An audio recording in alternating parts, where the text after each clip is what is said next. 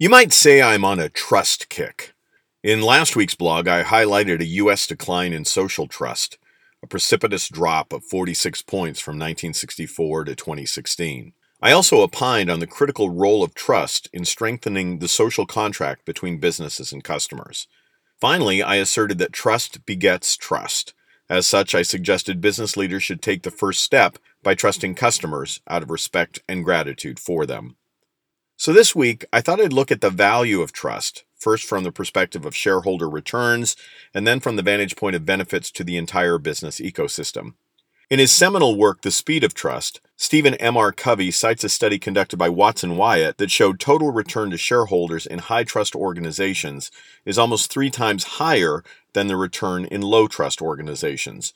In other words, when employees feel they can trust their leaders, investors tend to reap greater returns. In addition to investor returns, high-trust organizations are good for leaders, team members, and even customers. I depict this relationship in the formula high trust equals happy employees, equals happy customers, equals happy shareholders, equals happy leaders. In support of my formula, Neil Davey, the managing editor of MyCustomer.com, recently cited David Ulrich's research on the value chain of trusting and engaging employees. David Ulrich is a professor of business at the Ross School of Business at Michigan.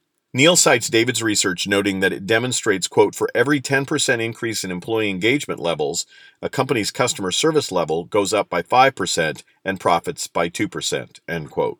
By contrast, employee distrust, disengagement, and neglect for development creates the environment for more customer complaints.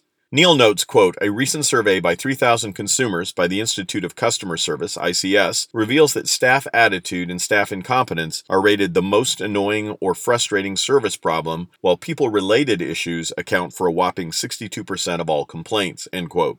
I've often said that if something doesn't live inside an organization, it won't be perceived outside the organization. So what do great leaders do to build the trust of those they serve?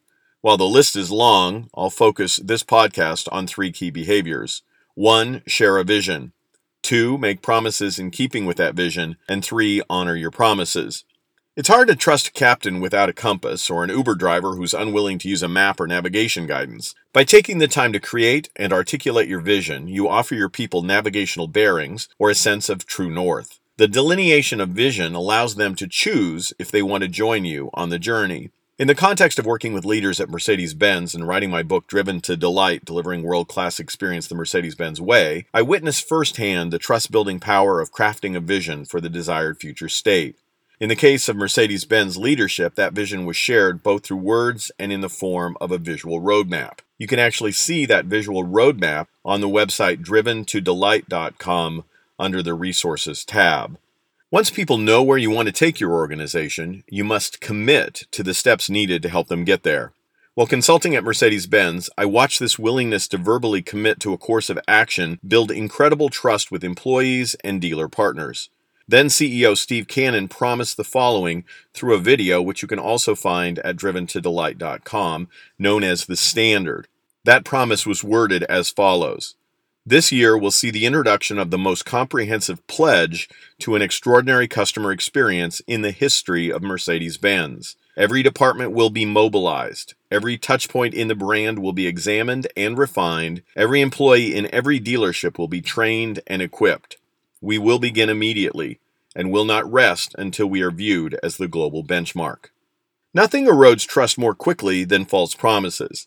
It may be better to commit to nothing than commit and fail to act in accord with one's commitments. In the case of Mercedes-Benz, despite many possible distractions, leaders stayed their course and provided touchpoint mapping, toolkits to activate the maps, and training for every corporate and dealership employee. What are the trust and engagement levels of your workplace? I suspect those trust levels are impacting customer engagement and your ROI. Moreover, I believe you can drive trust in your organization through vision creation, commitments, and actions in support of those commitments. What do you think?